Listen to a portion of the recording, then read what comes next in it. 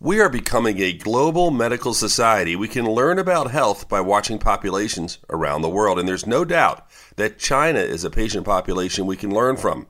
The latest information is from the Journal of the American Medical Association. Over 10% of China's population has diabetes, one of the high prevalence rates in the world, and more than a third are likely to be pre-diabetic.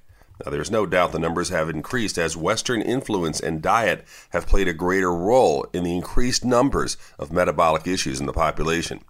One of the lessons to learn from this is the understanding that here in the United States, we need to increase the amount of vegetables and avoid processed foods and fast food.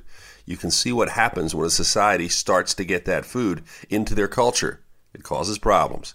With your health, I'm Dr. Brian McDonough on 1010 Wins.